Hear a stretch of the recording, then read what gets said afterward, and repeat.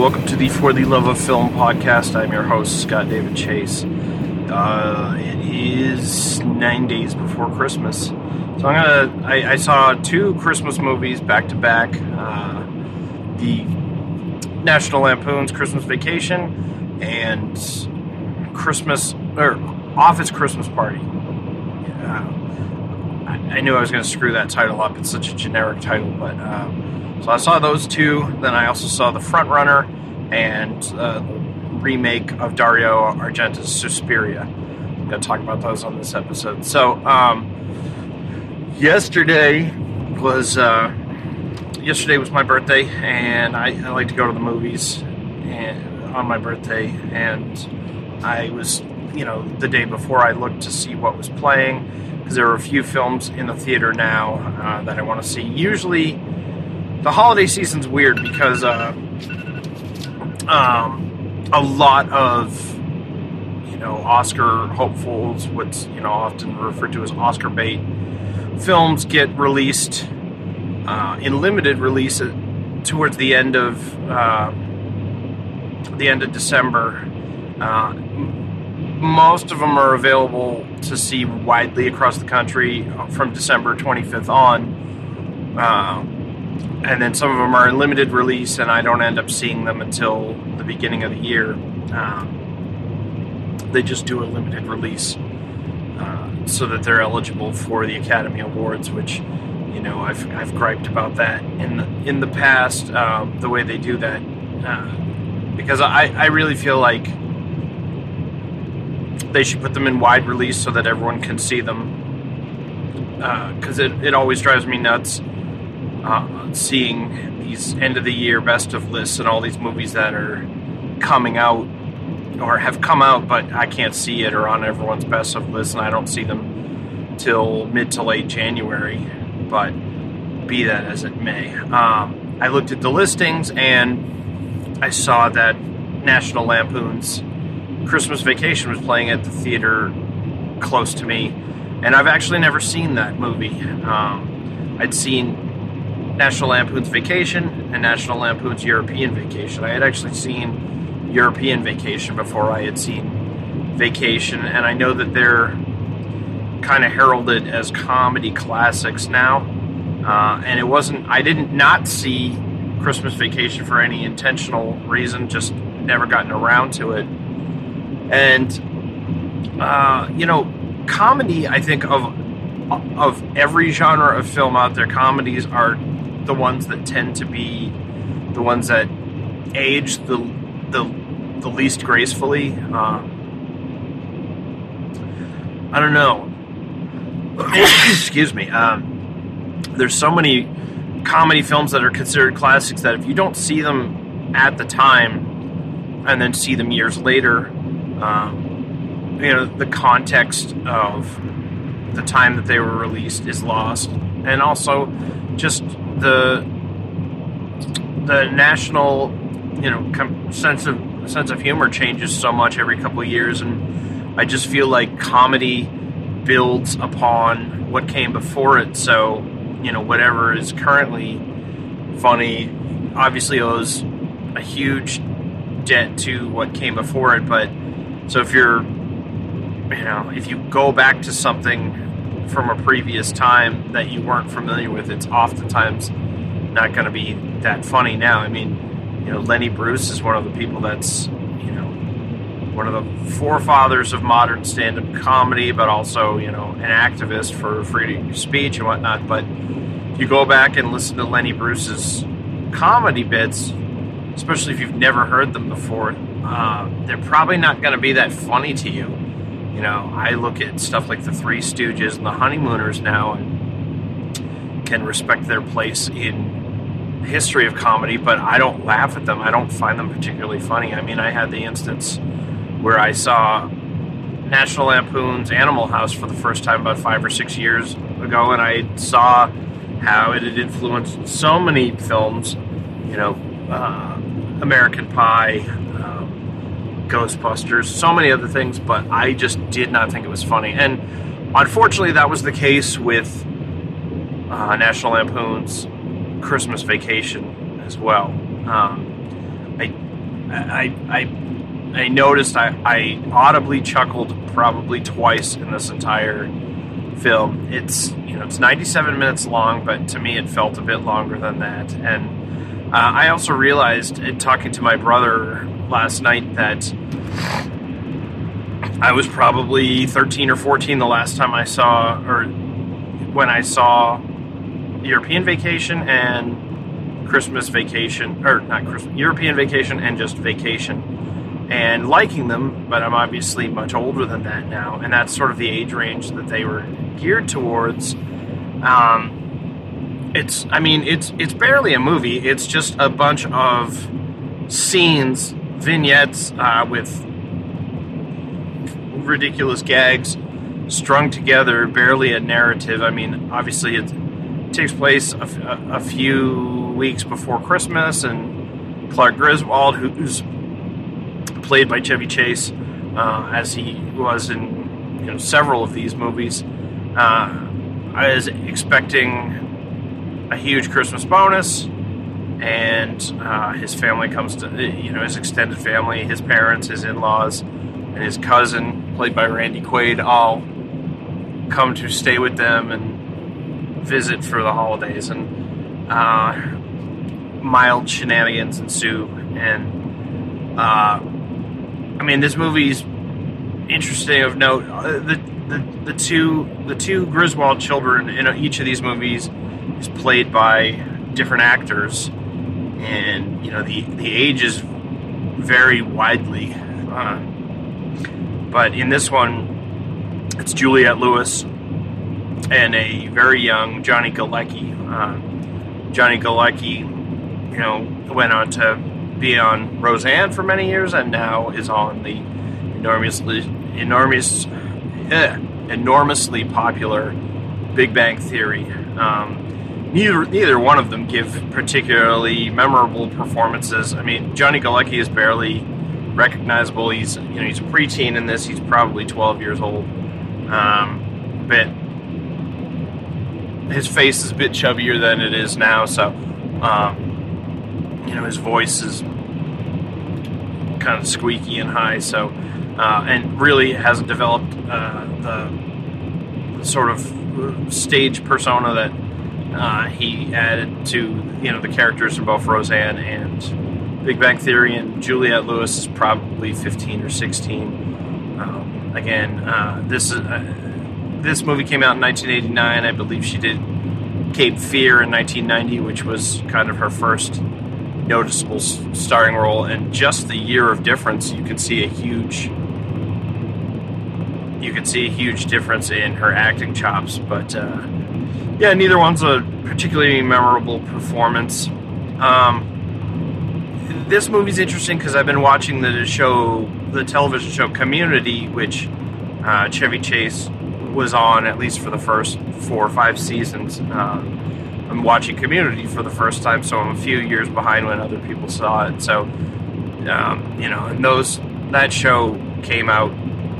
I think I'm on the end of season 3 right now, and so I believe those came out in 2011. So I'm 6 or 7 years ago. But it's I'm relatively seeing Chevy Chase how he is now, and then this was Chevy Chase 30 years ago, and obviously very well known for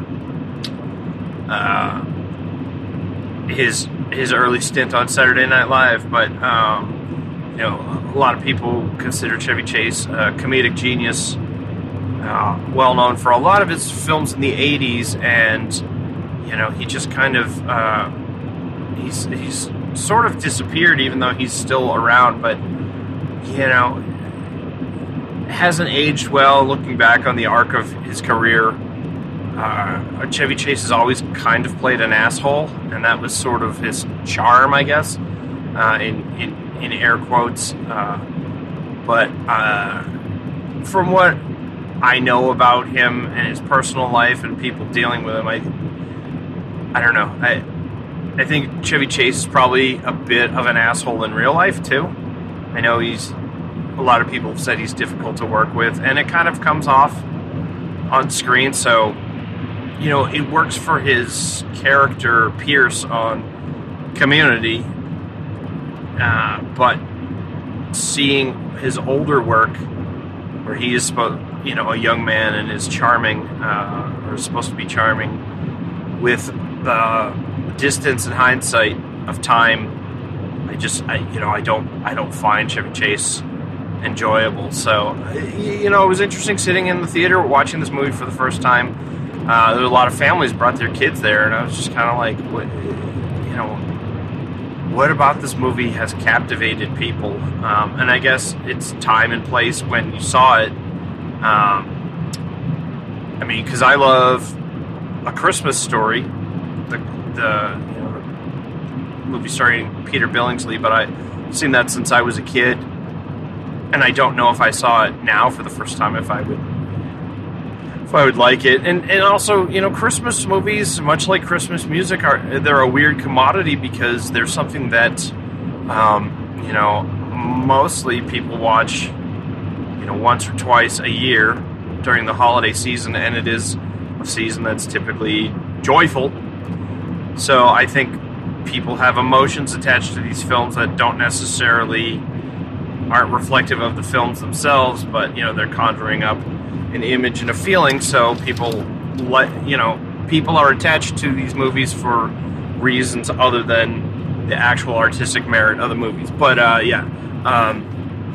am I glad that I saw A Christmas Vacation? I mean, not really. I'm glad I'm glad that I finally saw it, so that when it comes up in conversation, I don't have to be like, oh, I've never actually seen that. And then people will say, oh, you have to see it. Because now when it comes up, I can say, yeah, I saw it. It doesn't impress me. But, so I don't know, I'd probably give Christmas Vacation a 4 out of 10. If you haven't seen it already, if you're not a fan of this series, there's really no reason for you to see it now. And it's PG-13. It's fairly tame, but it's a bit too bawdy to really be considered a great family film. It's, I don't really know if an audience exists for this film now. Certainly there was a time and place for these types of movies, but, in 2018, I don't know. If you haven't seen it already, I can't recommend it for you. The next film I saw was Office Christmas Party, which I saw that on Redbox. I saw that the night before my birthday. I gotten out of work and felt like watching a Christmas movie, so I checked Redbox to see what they had, and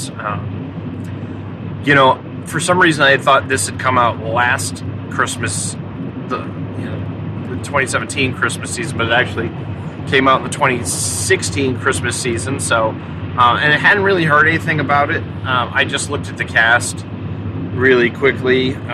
Jason Bateman, Olivia Munn, T.J. Miller, Vanessa Bayer, Courtney B. Vance, Rob Corddry, Kate McKinnon, and Jennifer Aniston. A talented, if not A-list cast. These are all people that I've seen in different comedies in the last decade that I've liked to varying degrees. And it was a pretty low-stakes night. I just wanted to watch something. I had the next day off and didn't feel like going to bed and didn't feel like watching anything that was in my next Netflix queue, and was feeling mildly Yuletide-ish, if that's a word. I'm sure it's not, but I didn't have high expectations for this movie. The very unimaginative title, Office Christmas Party, basically tells you exactly what it's about. It is a giant corporate office, and they're having a Christmas party. I mean, there's semblance of a plot about they need to throw this party to lure a big client to give them their business so their branch doesn't get shut down, but it's just an excuse to have shenanigans happen. It is an ensemble cast. There's no real protagonist. I mean, Jason Bateman is basically the character that would be the protagonist. recently divorced. Gets divorced at the beginning of the movie, and there's no explanation as to what happened to his marriage or whatnot. I mean, it's basically a setup so that it's clear that he's single at the beginning of the movie, so eventually he and Olivia Munn can connect. Spoiler alert, but, this is not the sort of movie you can spoil. So he is kind of the second in command of this branch. T.J. Miller is the guy who runs it, but not really. T.J. Miller's kind of he and Jennifer Aniston are siblings, and their father left the company to them, and Jennifer Aniston is the uptight, no-fun CEO, and she's the one who's going to close the branch. And, T.J. Miller's the fun-loving guy who cares for his entire office and, has a problem with partying. And Courtney B. Vance, he plays the head of another corporation that they're trying to get their business from, so they invite him to this Christmas party. And, various characters in the office, they fill out the stereotypes of a large office, and they interact with each other. It's not a great movie, but unlike Christmas Vacation, it coasted off of the charm of the cast, and while it's a poorly written script, and it's incredibly predictable, there are moments with almost each of all the principal cast members that made it fun. Kate McKinnon, who's currently on Saturday Night Live and is probably the most talented person currently on Saturday Night Live. She's always fun to watch, and I'd really love to see her in a worthwhile film, because pretty much everything I've seen her in films, she's certainly been the highlight, but she's she hasn't been in anything particularly great yet. But like I said, she's always the highlight of it. She eats pretty much every scene that she's in this. She's great. I know some people who have recently, for some reason, voiced their displeasure with Olivia Munn. She may not be an incredible actress. She's certainly a serviceable actress, and she's likable. Her and Jason Bateman have decent chemistry. Jason Bateman plays just a variation on the role that he's played in a lot of these generic comedies recently. Game Night, which came out this year, he was much more memorable in it, but, he's a likable actor. I like him a lot. He's great on Ozark, the Netflix TV show that he's also executive producer on. Even T.J. Miller, who I don't like, was very likable in this. I primarily don't like T.J. Miller because of his personal life, his personal behavior. He's been well documented of being fairly awful to a lot of people, and I'm not even going to get into that, but you're more than welcome to Google him and see the stuff that he's done. But like I said, I didn't mind him in this. Even Jennifer Aniston, who's playing kind of a mildly different character from the one that she played in Horrible Bosses, is fairly watchable in this. There's something about Jennifer Aniston in the last 5 or 6 years. She's played a lot of unlikable, sort of irredeemable, for lack of a better word, bitches. I don't know if she's intentionally trying to shake the character of Rachel Green that she played on Friends for forever, if she's getting typecast, but it's kind of too bad, because she has done a lot of interesting films in her post-Friends career, and now seems like she's coasting on a lot of these darker comedies. So, but she was okay in this. I don't know anyone in 2018 who's intentionally going to see Jennifer Aniston movies.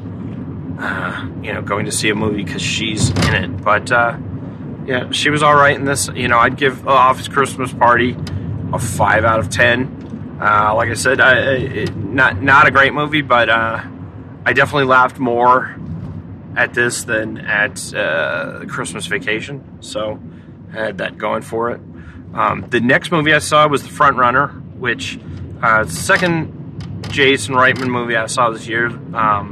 First one being Tully, which is still one of the best movies I saw this year, and much like Tully, The Front Runner has already come and gone from theaters. I mean, I don't think it's playing anywhere in New Hampshire at this point on December 16th.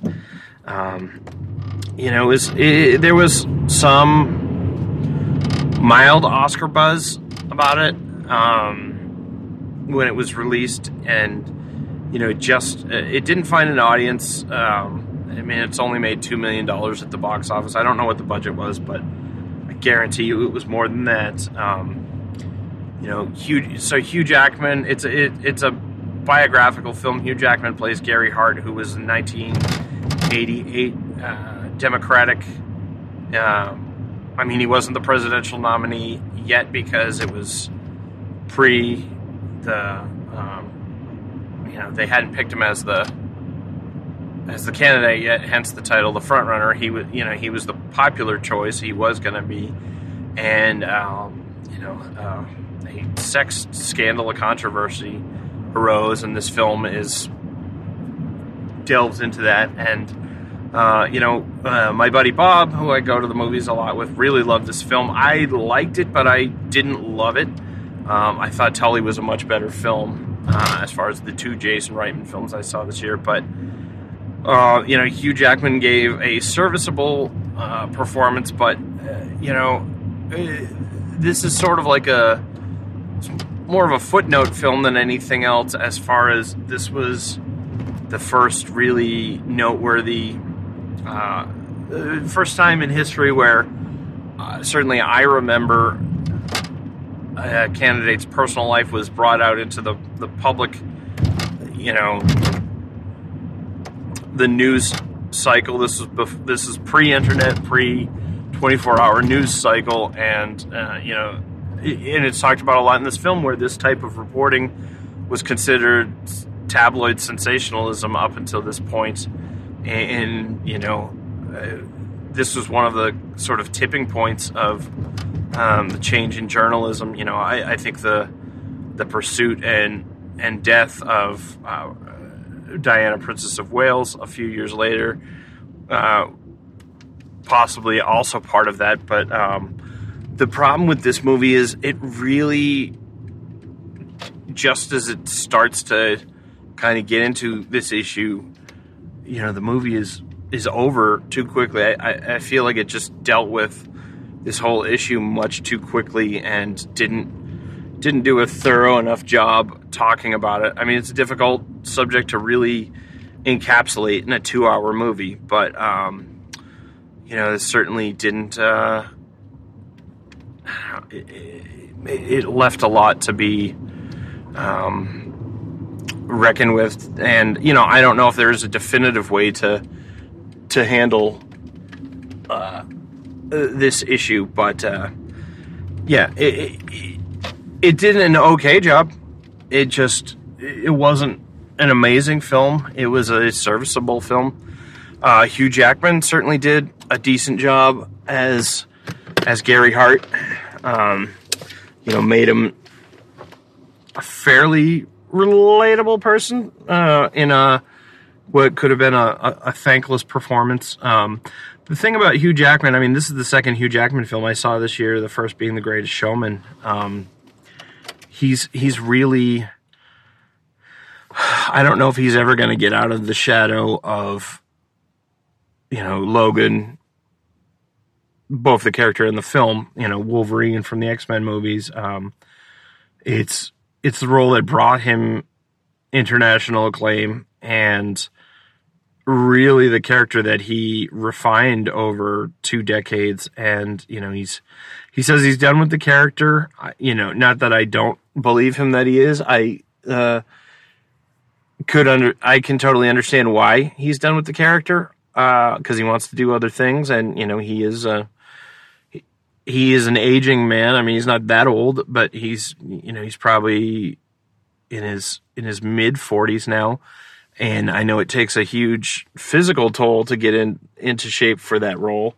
But he also wants to do other things. But particularly with James Toback's film Logan, that was probably the best performance of his career, and it's kind of a shame that right now that Marvel doesn't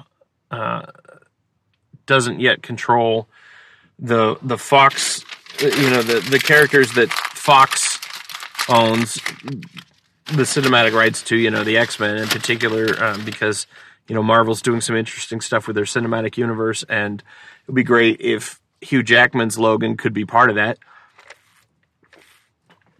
But be that as it may, when I was watching The Frontrunner the whole time, I was just like, this is pretty good, but he was better in Logan. That was just such a powerhouse performance, and I really feel he should have been nominated for that. But anyway, there was a lot of other talented people in The Frontrunner that I feel were just kind of wasted in their roles. It kind of reminded me of the film Chappaquiddick, which I saw earlier in the year, which also has a very talented cast, doing a biographical story that really only did surface level exploration, and I was a little disappointed by The Frontrunner. I'd probably give it a solid 6 out of 10, but I don't think, if you didn't get a chance to see it in the theater, I'm sure it's going to be on home video soon, or streaming, or however you watch movies non-theatrically. It's worth a watch, but it's not an amazing film. It's a decent film. And then the last film that I saw was Suspiria, which is a remake of the Dario Argento film from 1977, and this film takes place in 1977. I've seen Suspiria, the original, but it's been probably 20 years since I saw it, and I have only a faint recollection of it. And Dario Argento has a very specific aesthetic, and this film certainly pays homage to that a bit. And this movie went to great lengths to make it look like it was made in the 70s, and but it's certainly its own thing. Tom York from Radiohead did the music for it, and it's certainly an interesting take on, particularly for a horror film, because it's not your typical horror film music. At least the stuff that jumps out at you is, oh, this is Tom York, because the songs that he sings in, they're more gentle, like, I don't know, mournful piano ballads than mood striking pieces. But again, my buddy Bob saw it. I think he was a little underwhelmed by it. I think I enjoyed it a lot more than him. It is a long film. It's about 2.5 hours long, and it feels long. I mean, it's got the pacing of a movie from the 70s. It's not got the modern horror film editing, which it was intentional. I mean, for those not familiar with the original, and again, the story's different, but it's a it's a supernatural-ish film. I mean, I don't know why I said ish. It's definitely supernatural, but it's revealed very slowly. Takes place in Berlin in 1977. There's this dance troupe, and an American dancer comes and auditions, and eventually is brought in as part of this troupe. And that role is played by Dakota Johnson, which it took me 15 to 20 minutes to recognize her in the role. It's interesting that she gave one of my favorite performances of the year and one of my least favorite performances, because she was in 50 Shades Freed, which I saw at the beginning of the year, which she was just atrocious in, which is, not 100% her fault. It was a terrible film, and it would be difficult to be good in that movie. But she gives such a full-bodied performance in this as the dancer, and I don't know how much of it was her and how much of it may have been a body double, but it's such a captivating performance. And I think a lot of what I liked about this movie, because so much of it deals with movement and the body, and this year I've spent dozens, maybe hundreds of hours studying the human form, doing illustrations and paintings of the human form, and this is just sort of the way the human body moves, and the way light strikes it is just captivating in this film. So that, I'm sure, had a lot to do with it. There's also Tilda Swinton, who an actress who is exceptional in pretty much everything that she does, has a triple role in this film. And if you do see it, I'm not gonna spoil for you who the other two roles are. I mean, there's one that is obviously Tilda Swinton, and then she played two other characters, but you can do a little digging and find out which of the other two characters in the film she plays. I had my suspicions earlier in the film, but didn't, I didn't have them confirmed till I did some investigating after the movie. But, Dakota Johnson was fantastic in it.